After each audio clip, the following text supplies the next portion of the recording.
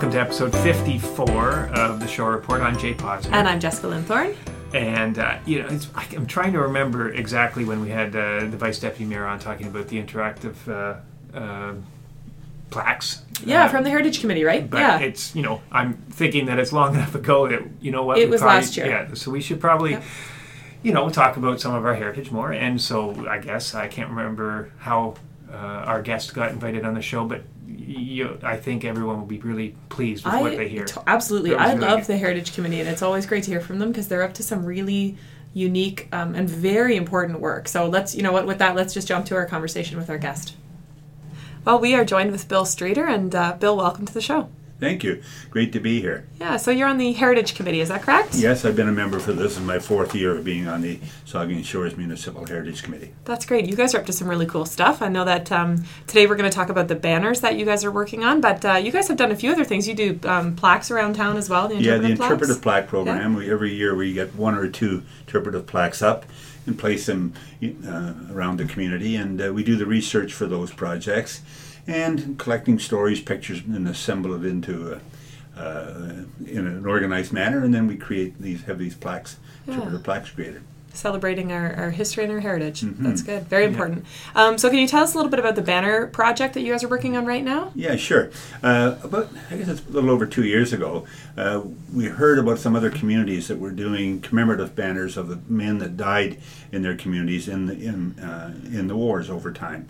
And so as a group, we suggested, we had a discussion and determined that, gosh, that'd be a good thing for our community. So I had a real interest in the area, so I agreed to chair a subcommittee, and we got together and we determined started a process of collecting pictures to create the banners. Mm-hmm. And we were pretty successful last year.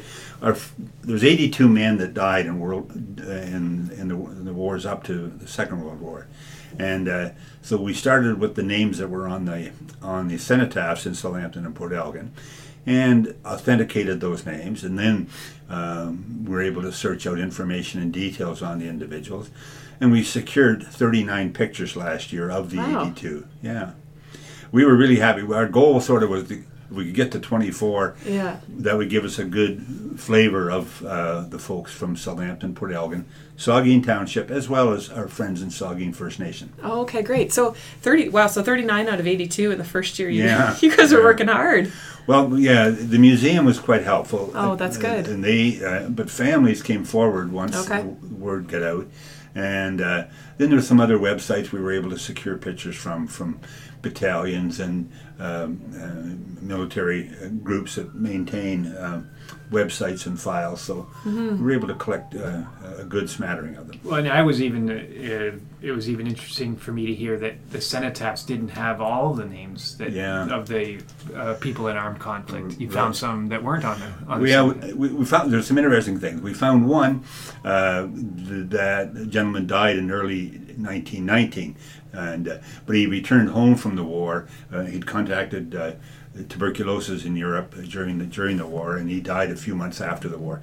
And somehow his name never made it to the cenotaph, but that he still is more than. I mean, he died of military activities. Mm-hmm. We have one. There's one in the Port Elgin cenotaph that we've virtually given up on because the name says Captain Smith on the cenotaph, and if anybody knows who Captain Smith was, because you go into all the websites, there's trying to sort through hundreds of Smiths is a challenge, and there's a couple of other ones. There's one that I found the individual, but I just can't determine for sure that he did die during the war and wasn't attached to the war. So, but generally speaking, we've been able to authenticate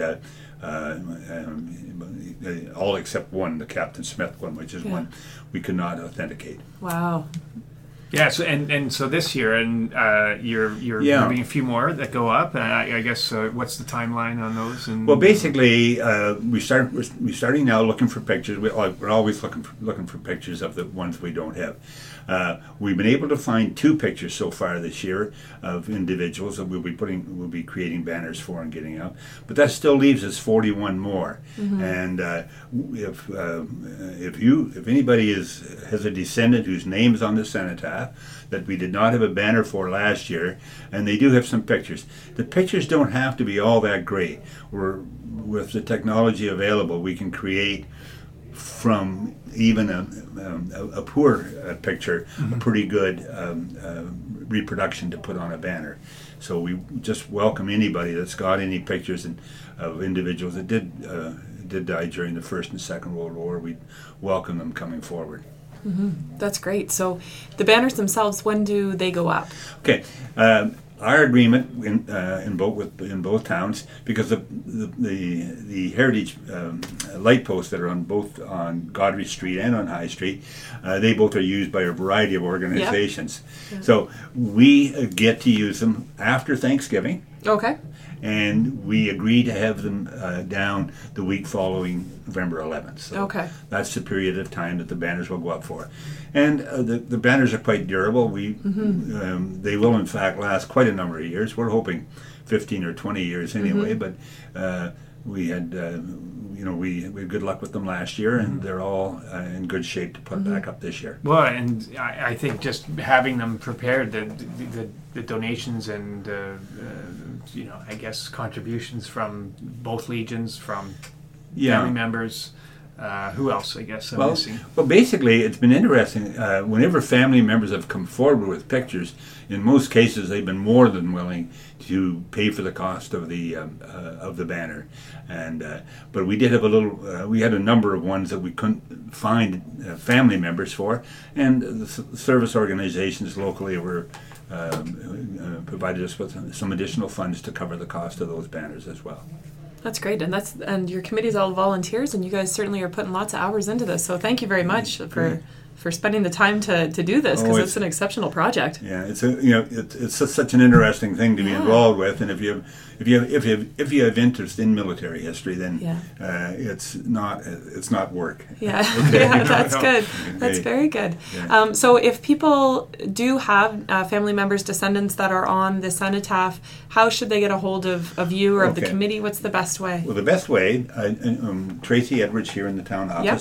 She's our representative. They can bring them here to the town office and ask for Tracey Edwards, or they can contact either of their legions. Okay, great. Okay, those are the three sources, and then with that we get the process moving forward, and we're hoping by the early September we should be going to the banner producer to get them made. Yeah. So this gives us a few months now that. And hopefully we still have a lot of posts available in both towns to get banners up on, and it's the more that we get, the more people we can remember. So yeah, absolutely. What an important project. Very cool. Well, thank you very much for joining us today. Thanks for having me. Yeah, and we'll make sure that we link all that information onto the podcast, so that if listeners have more information, they can get in touch with Tracey and perhaps yourself or the Heritage Committee or the Legions as well. Yep. So that's great. Thanks so much, Bill. Thanks for having me. So the banners are going to come up, what did he say? End of Thanksgiving, after Thanksgiving, October. Yeah, but for about a month it sounds like they can be up for. And that's nice. Well, it's a very reflective time of year. You're coming up to the end of the year. It's Remembrance Day, that kind of opportunity to reflect. And they're beautiful. Have you seen a picture of them? I have. Well, I haven't seen a picture. I've seen them last year. Yeah. And that they've got 41, at least potentially for this year, maybe more. If they can find more photos, that's even better. They can find photos. Yeah. That's cool. What a challenge. 41 locations in town to do it, but I guess we do. Yeah, so what we can do, I guess, our part is absolutely share this message with people and check out the names and see what we can come up with on our own research. But we will make sure that we include Tracey Edwards' email address, and she's working with the Heritage Committee. And with that, we'll I guess end it there. But if people have other ideas or want to comment on the show, they can always email us at podcast@saugeenshores.ca, or I guess stop us if they see us on the streets. Yeah. Talk to us. Sure. Okay. Sounds great. Okay. All right. Thanks very much.